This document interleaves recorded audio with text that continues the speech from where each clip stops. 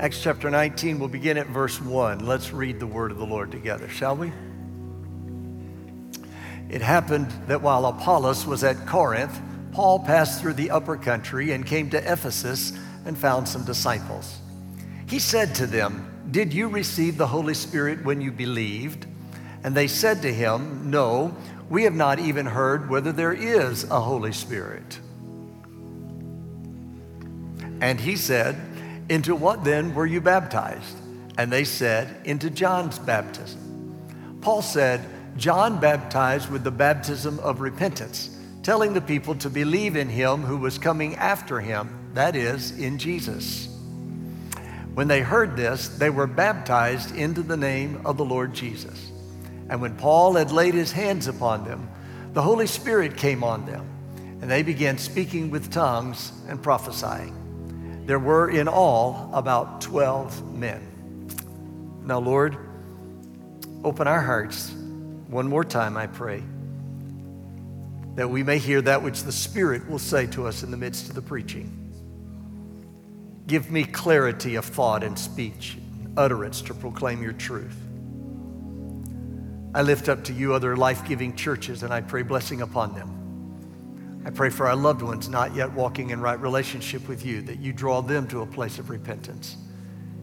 And I pray especially for sons and daughters that have wandered from the faith.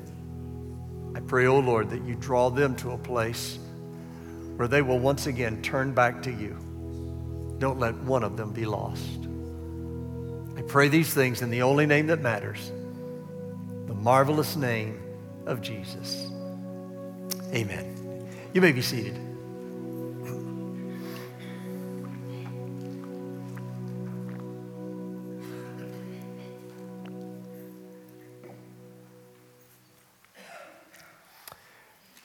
As chapter 19 of the book of Acts opens, we find the Apostle Paul beginning his third missionary trip.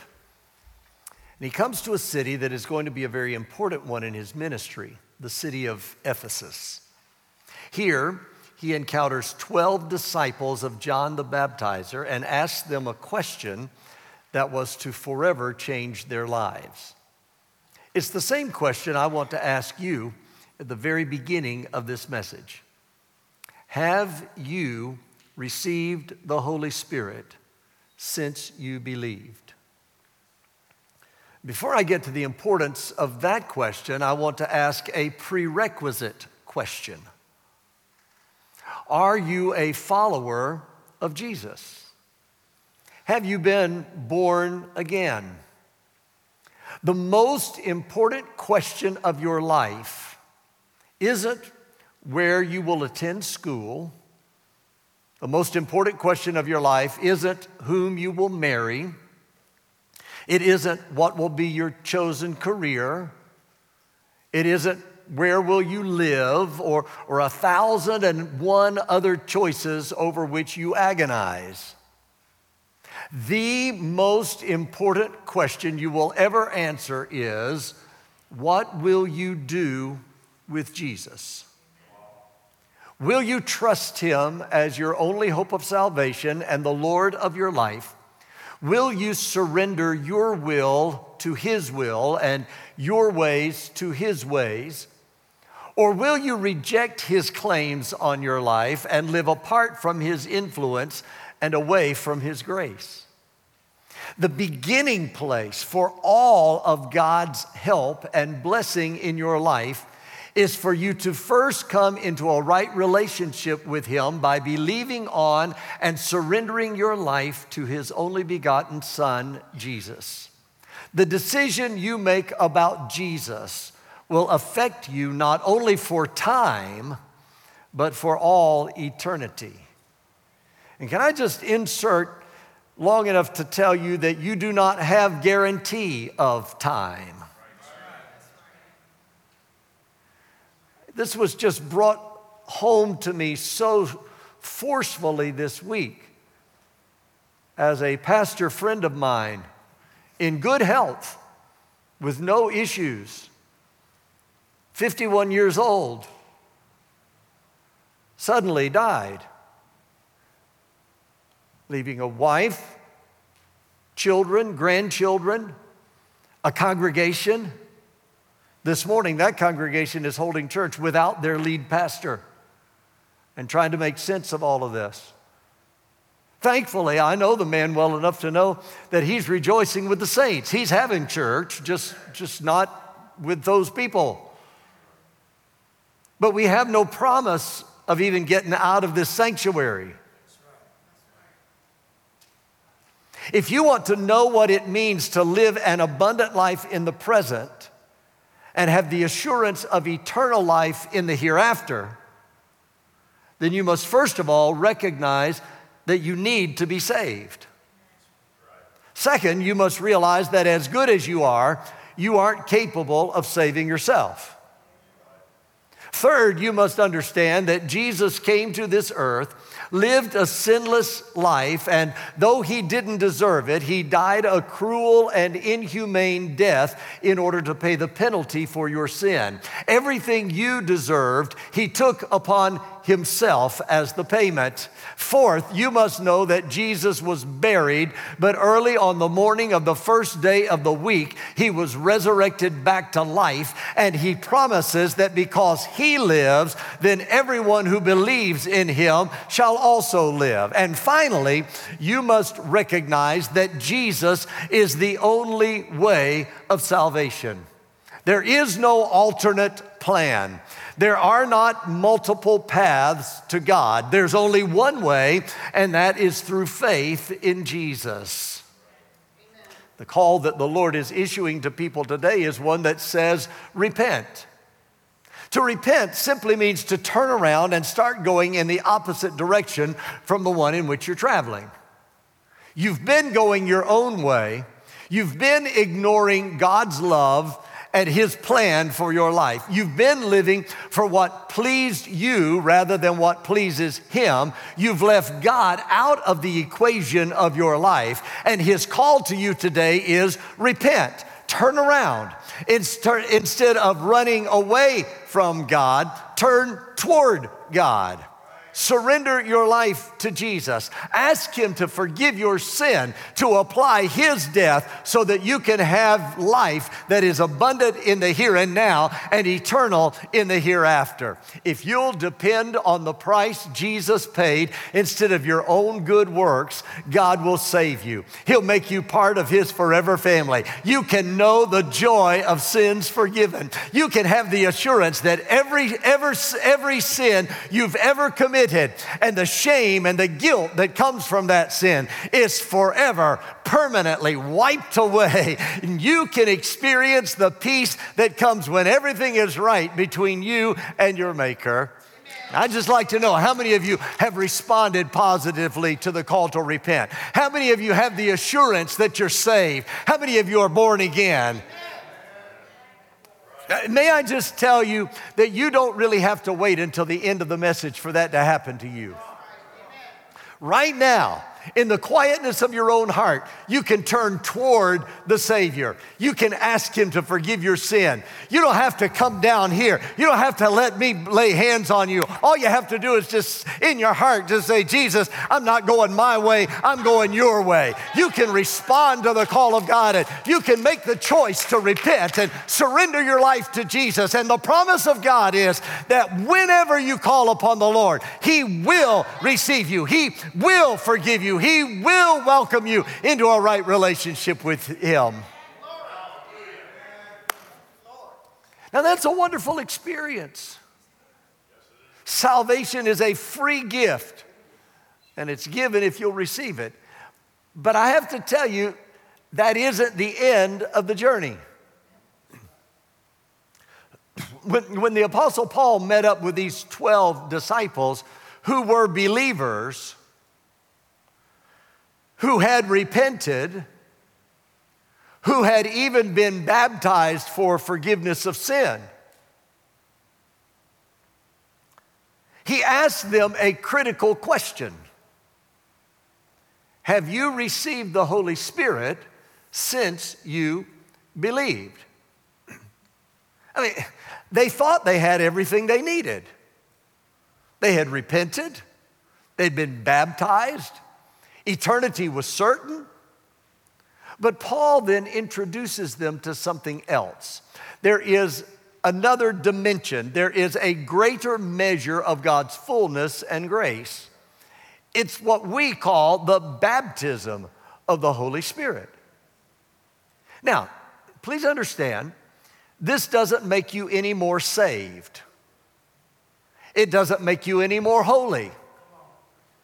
It doesn't give you any extra brownie points to flash before God or anybody else. It's not even about you getting more of God. Rather, it's about God getting more of you. The call of God after the call of repentance is to be filled with the Spirit. If you are saved, let me see those hands again. Any saved people? Okay, if you are saved, then the next question is, are you filled with the Spirit? Have you been baptized in the Holy Spirit? Has there been a manifestation of the Holy Spirit's presence and kingdom life in you? Jesus breathed on his disciples in the Gospel of John, chapter 20, verse 22, and said, receive the Holy Spirit.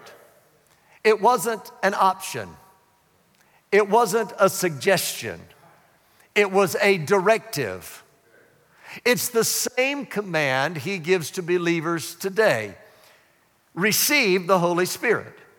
Be filled with the Spirit. Be baptized in the Spirit. Be controlled. Be directed. Be empowered by the Holy Spirit. Now, let me just briefly give you 4 reasons why this is important for you today before we get out of here. Being filled with and baptized in the Spirit will define your life in a manner that is different from the way it has been before the entrance of Spirit life. First of all, being baptized in the Holy Spirit will make a difference in your spiritual walk. I want you to think with me for a moment about the Apostle Peter. You remember him, old sandal in the mouth Peter. You know, every time he opened his mouth, it was just to change feet. After bragging he would never leave nor deny the Lord Jesus, he ran at the first sign of trouble. In the courtyard, you remember, he denied 3 times that he knew the Lord, even resorting to cursing to strengthen the point. He was a rough Galilean, a simple, uneducated fisherman. But something special happened 10 days after the ascension of the Lord Jesus. Peter was gathered in the upper room on the day of Pentecost along with 120 other followers of Jesus. Suddenly, according to Acts chapter 2, there came a noise from heaven like a violent rushing wind, and it filled the whole house where they were sitting. There appeared over each person in the room what looked like tongues of fire. They were all filled with the Holy Spirit and began to speak with other tongues as the Spirit was giving them utterance. The next scene finds them out in the street, and people from over the city of Jerusalem are gathered around them.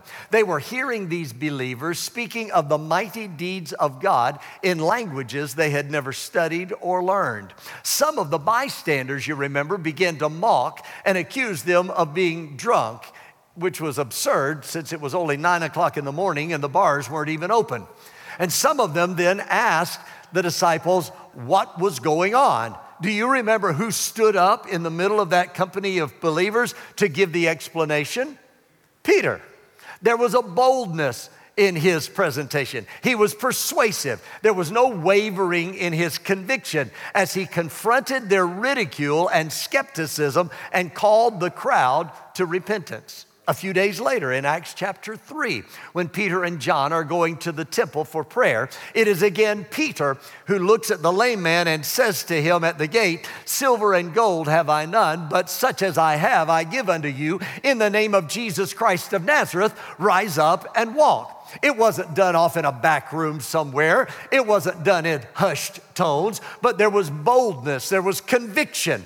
When the priest had Peter and John arrested in chapter 4 of Acts, verse 8 says that it was Peter filled with the Holy Spirit who began to speak to them and proclaim the truth of the resurrected Jesus. It was this same Peter, after being whipped and commanded not to teach or preach in the name of Jesus upon fear of further punishment, he responded and said, we must obey God rather than man, and we cannot stop speaking about what we have seen and heard. And when he left the place, he continued proclaiming Jesus. It was this same Peter who had been fearful of his life who would write these encouraging words from a prison cell in 1 Peter chapter 4, verses 12 and 13. Beloved, do not be surprised at the fiery ordeal among you, which comes upon you for your testing, as though some strange thing were happening to you. But to the degree that you share the sufferings of Christ, keep on rejoicing, so that also at the revelation of his glory, you may rejoice with exultation. Now, what was it that changed this man from a reed to a rock? What gave him a holy boldness in the face of opposition? What caused him to have such power that people were laid in the streets so that his shadow would fall across them, and when it did, they would be healed? What caused him to be able to walk through the town and be recognized for having been with Jesus? I'll tell you, it was the infilling of the power of God in the person of the Holy Spirit. It is the anointing of the Spirit that makes a difference in your walk. It is the life filled with the Holy Spirit that is enabled to live in a manner that is pleasing to God, even in the midst of a perverse society. In Galatians 5:16, the Apostle Paul says, but I say, walk by the Spirit, and you will not carry out the deeds of the flesh. He writes again in verse 25, if we live by the Spirit, let us also walk by the Spirit. You see, the gospel, the true gospel, isn't concerned about your church membership. The gospel isn't concerned about your denominational affiliation. The gospel isn't concerned about the position or the title you hold, but the gospel is concerned with righteousness and godliness and holy living and seeking first the kingdom of God. And I have to tell you, I have a concern for you today as your pastor. My concern for a number of you is that instead of trying to see just how close to God you can walk, you're trying to see how close to the line of this world you can walk without falling back over into it. I'm concerned that instead of being completely sold out to the things of God and to the plan He has for your life, you're trying to see just how much you can partake of the vain things of this world and remain saved. Well, it got really quiet. Listen, the only way you're going to be able to live out the demands of the gospel on your life, the only way you're going to be able to resist the influence of this present world system and keep from being squeezed into its mold, the only way you're going to be able to stand for truth and righteousness, the only way you're going to be able to stop fulfilling the desires of the flesh that are in opposition to the will and the purpose and the plan of God for your life is to be filled with the Spirit of the living God. That is the power you've got to have in order to make a difference in your walk. Otherwise, you're just living like everybody else. The Holy Spirit makes a difference in your walk. Not only that, but it's important to be baptized in the Spirit because He will make a difference in your worship. Jesus told the woman at the well in John chapter 4, verses 23 and 24. But an hour is coming, and now is, when the true worshipers will worship the Father in spirit and in truth. For such people, the Father seeks to be His worshipers. God is spirit, and those who worship Him must worship in spirit and truth. In verse 20 of the letter of Jude, the writer says, but you, beloved, building yourselves up on your most holy faith, praying in the Holy Spirit. The Apostle Paul gave this instruction to the church in 1 Corinthians chapter 14, verse 15. What is the outcome then? I will pray with the Spirit, and I will pray with the mind also. I will sing with the Spirit, and I will sing with the mind also. I want to tell you, the way you're able to draw near to God is through the Spirit. The way you're able to understand and apply truth is through the revelation of the Spirit. See, I know a lot of people that read the Bible, but they don't ever get anything out of it. And the reason is because they don't have the light of understanding of the revelation of the Spirit to illuminate the Word to their heart. The way you're able to remain in relationship with the Father is through the Spirit. I'm telling you, there are dimensions of God's love and God's grace and God's power that are yet to be explored and experienced. But the way they will be brought to your life is as you are filled with and baptized in the Spirit and you continue in the walk of the Spirit. It's the only way that happens. Suddenly your worship comes alive because you have the revelation of the Spirit. It's not empty phrases that you're talking about. It's not empty phrases you're singing, but now, they mean something to my heart because the Spirit has brought them to me. Spirit baptism makes a difference in your walk. Spirit baptism makes a difference in your worship. Spirit baptism also makes a difference in your witness. One of the primary reasons the Holy Spirit has been given to believers is for the purpose of empowering your witness. In the Gospel of John, chapter 14, verse 12, Jesus made this startling promise. Truly, truly, I say to you, he who believes in me, the works that I do, he will do also, and greater works than these he will do, because I go to the Father. Notice that last phrase, because I go to the Father. That phrase ties in beautifully with John chapter 16, verse 7, where Jesus said, but I tell you the truth, it is to your advantage that I go away. For if I do not go away, the Helper will not come to you. But if I go, I will send him to you. Jesus here is teaching that he's going to return to heaven, which is the dwelling place of the Father. And when he does, he promises that he will send the Holy Spirit. I want to tell you, the coming of the Holy Spirit is one of the ways we know that Jesus has arrived back in the Father's presence. And then he promises that through the power of the Spirit that he sends, his followers, do I have any followers? Just making sure you're still there. Okay. His followers will be able to do the works that he has done while on this earth and even greater works. Now, do you believe that Jesus tells the truth? In Luke 24 and 49, just before he ascends into heaven, Jesus says to his disciples, behold, I am sending forth the promise of my Father upon you, but you are to stay in the city until you are clothed with power from on high. He tells them in Acts 1 and 8 what's going to happen when he says, you will receive power when the Holy Spirit has come upon you, and you shall be my witnesses both in Jerusalem and all Judea and Samaria and even to the remotest part of the earth. What he's saying is they are not supposed to go anywhere and do any ministering until they have been filled with the Holy Spirit. But then, when they have been filled with the Spirit, they are to go into all the world. And they will then have the ability to accomplish the task of the ministry because they will be filled with the fullness of his power. You see, it's through the power of the Holy Spirit that healing is accomplished. Through the power of the Spirit that miracles are performed. It's through the power of the Spirit that hearts are convicted. It's through the power of the Holy Spirit that lives are changed. It's through the power of the Holy Spirit that men and women and boys and girls are born again into the kingdom of God. It's so important for you to understand that the Holy Spirit baptism isn't given so you can shout and dance and rejoice and have a hallelujah breakdown in the midst of a worship service. You know, there are too many people who view the gift of the Holy Spirit as an event to be experienced.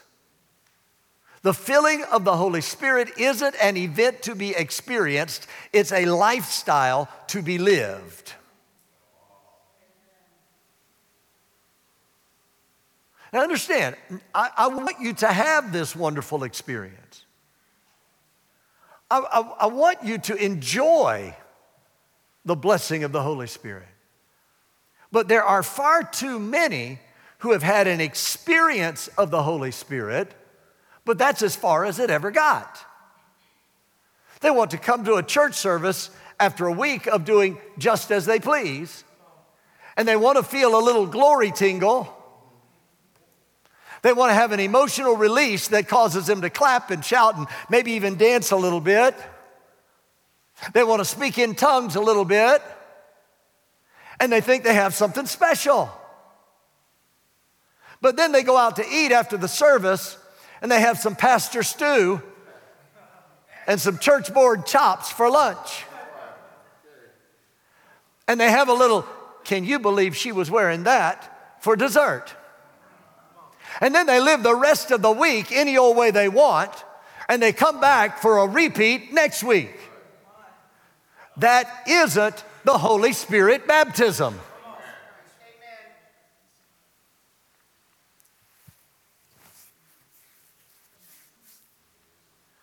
This precious gift of God is wasted if after being filled with the power of His Spirit, you remain content to just come week after week to your spiritual bless me club.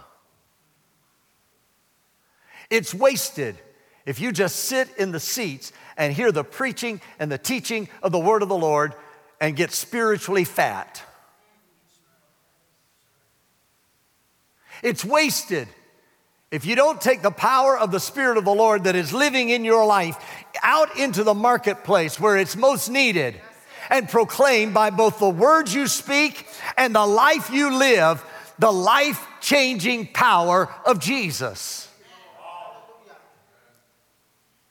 The baptism of the Holy Spirit isn't a spiritual merit badge of approval.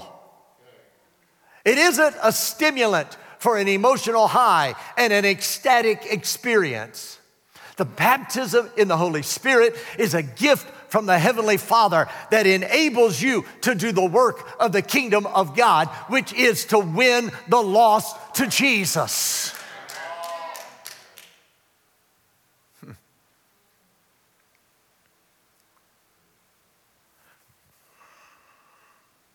When these 12 disciples at some of y'all are going to go out of here going, oh, pastor's just down on all the Pentecostal expressions. I hope you know me better than that after 22 years here. No, I want all of that. But what you don't understand, what we've missed, is that the expressions and the manifestations, they are the byproduct of what goes on when we are filled with the Spirit.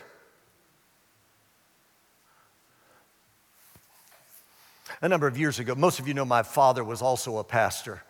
And a number of years ago, he went to a small church. And that church was known for having all kinds of demonstrations of the Spirit in the service. And so he gets there as the pastor, and boy, they're shouting and praising and, running the aisles and speaking in tongues. And I mean, it's just really, really exciting place. And this went on service after service after service. And finally, one day, my dad got up and he said, stop. Now, you'd have to know my dad. Some of you think I'm pretty straight. Oh, no. Dad was straight. And Dad was as Pentecostal as they get.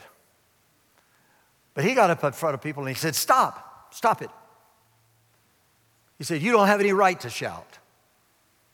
I don't want you shouting in this place anymore. Well, of course, everybody was looking at him like y'all are looking at me right now. He said, I went back in the church records. He says, there's not been anybody saved in this church in over 4 years. He said, you don't have any reason to shout. He said, because the Holy Spirit comes in order to convict people of their sins and draw them to Jesus. He says, when we start getting some souls saved, then we'll shout.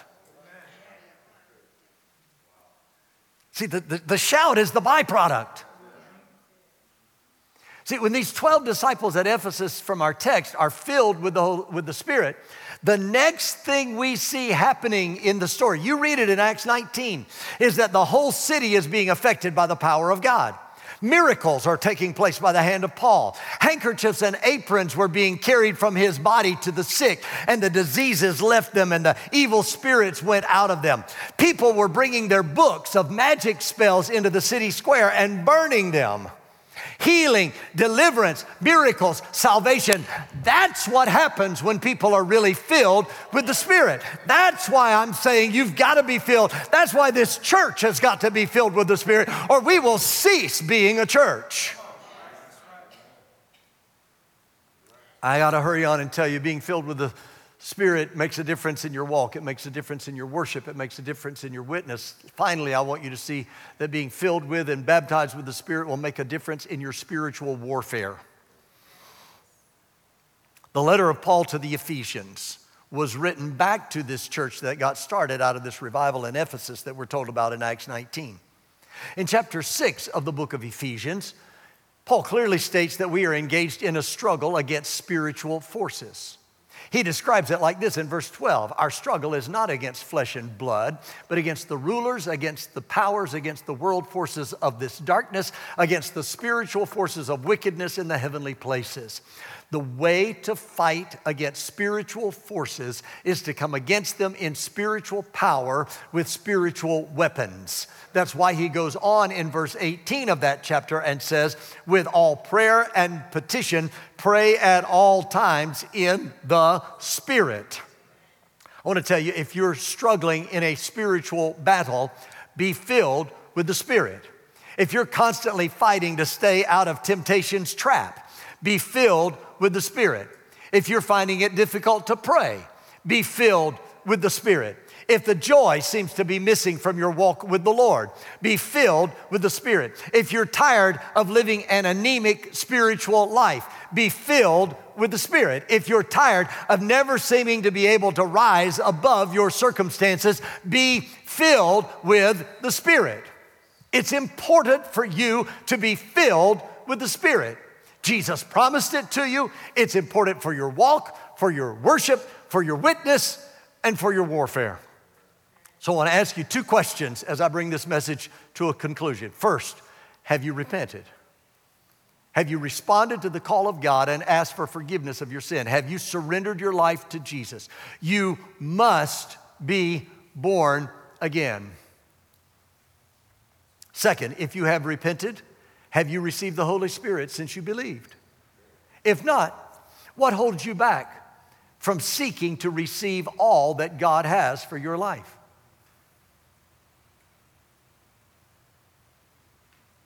I want to issue an invitation today. First of all, for those who need to repent, Jesus is calling you today. I don't ever want to just make the assumption that because you've gathered in church on a Sunday morning, that everybody's saved. Just because you're watching me online, I mean, that takes an extra effort to do that. But I don't want to assume that you're automatically saved. But the Lord is calling for you to become His follower. Don't leave this service without knowing that everything is right between you and God. Don't leave without coming to Jesus and surrendering your life to His Lordship. I'm going to ask you to help me with something. If I could do it, if I had the time, I would go to you one by one. I'd look you in the eye and I would ask you, do you know that you're saved today? I can't do that. It'd take too long. So I'm going to ask you to help me. And I don't want you to do this flippantly, but I'm going to ask you to do that. I'm going to ask you to turn to the person near you. If somebody's not right beside you, turn to somebody in front of you or behind you. I want you to look them right in the eye and ask them, do you know that you're saved? And if today was your last day on earth, do you know you're ready to meet Jesus? Do it. Do it. Help me out, please.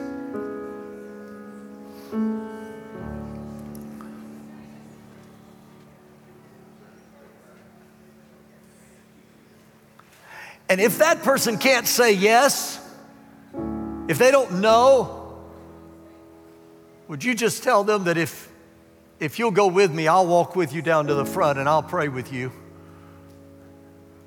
Because today is the day of salvation. Today is the day to make that right.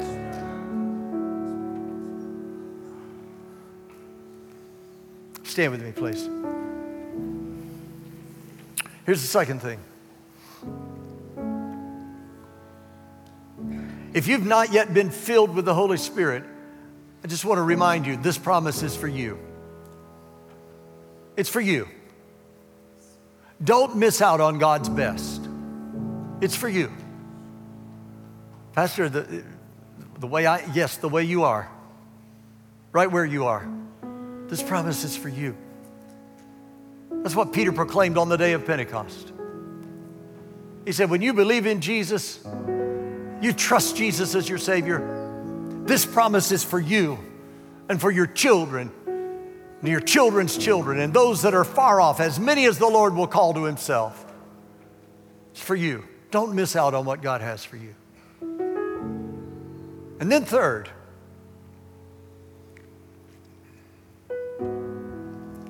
is the Holy Spirit flame burning brightly in your heart today? Or do you need to be renewed and refreshed in the Holy Spirit? Don't let this become a dry, stale experience, but receive the refreshing of the Holy Spirit for your life.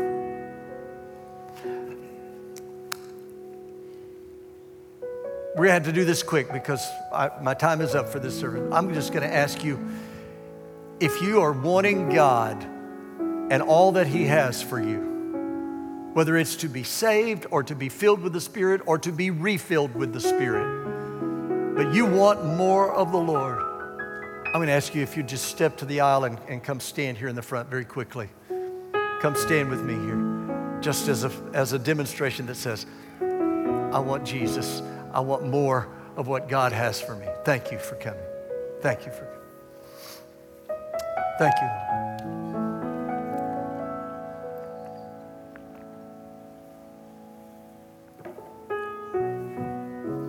Come on, move up just a little bit closer. Anybody else says, I want more of you, Jesus. I want more of you. I want all that you've got for me today. See, sometimes we think coming forward puts some kind of stigma on us, like, oh, who's this bad person? No, they're not bad. In fact, they're good, because now it's a desire for more of everything that God's got. Thank you, Lord. Thank you, Lord. Thank you, Lord. Elders, would you just come and come behind them, please, and stand and pray with them.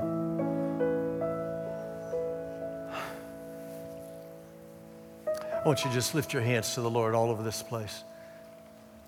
Just say, Lord Jesus, I present myself to you.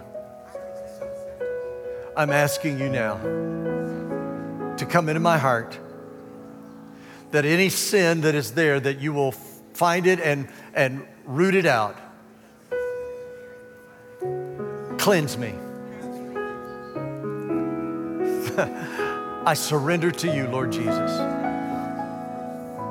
And now, Lord, I ask you to fill me with the Spirit, with all that you have for me, the fullness of your Spirit. Baptize me to overflowing in your Spirit. I need you, Jesus. I need your Spirit. I need the power of the Holy Spirit in my life.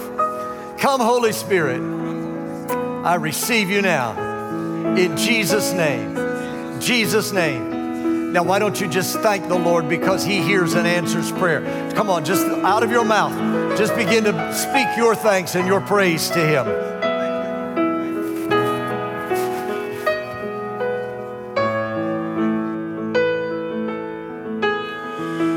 Welcome, Holy Spirit. We are in your presence. Fill us with your power. Live inside of me. Welcome, Holy Spirit. We are in your presence. Fill us with your power. Inside of me. Come and make the difference, Lord. Welcome, Holy Spirit. We are in your presence. Fill us with your power.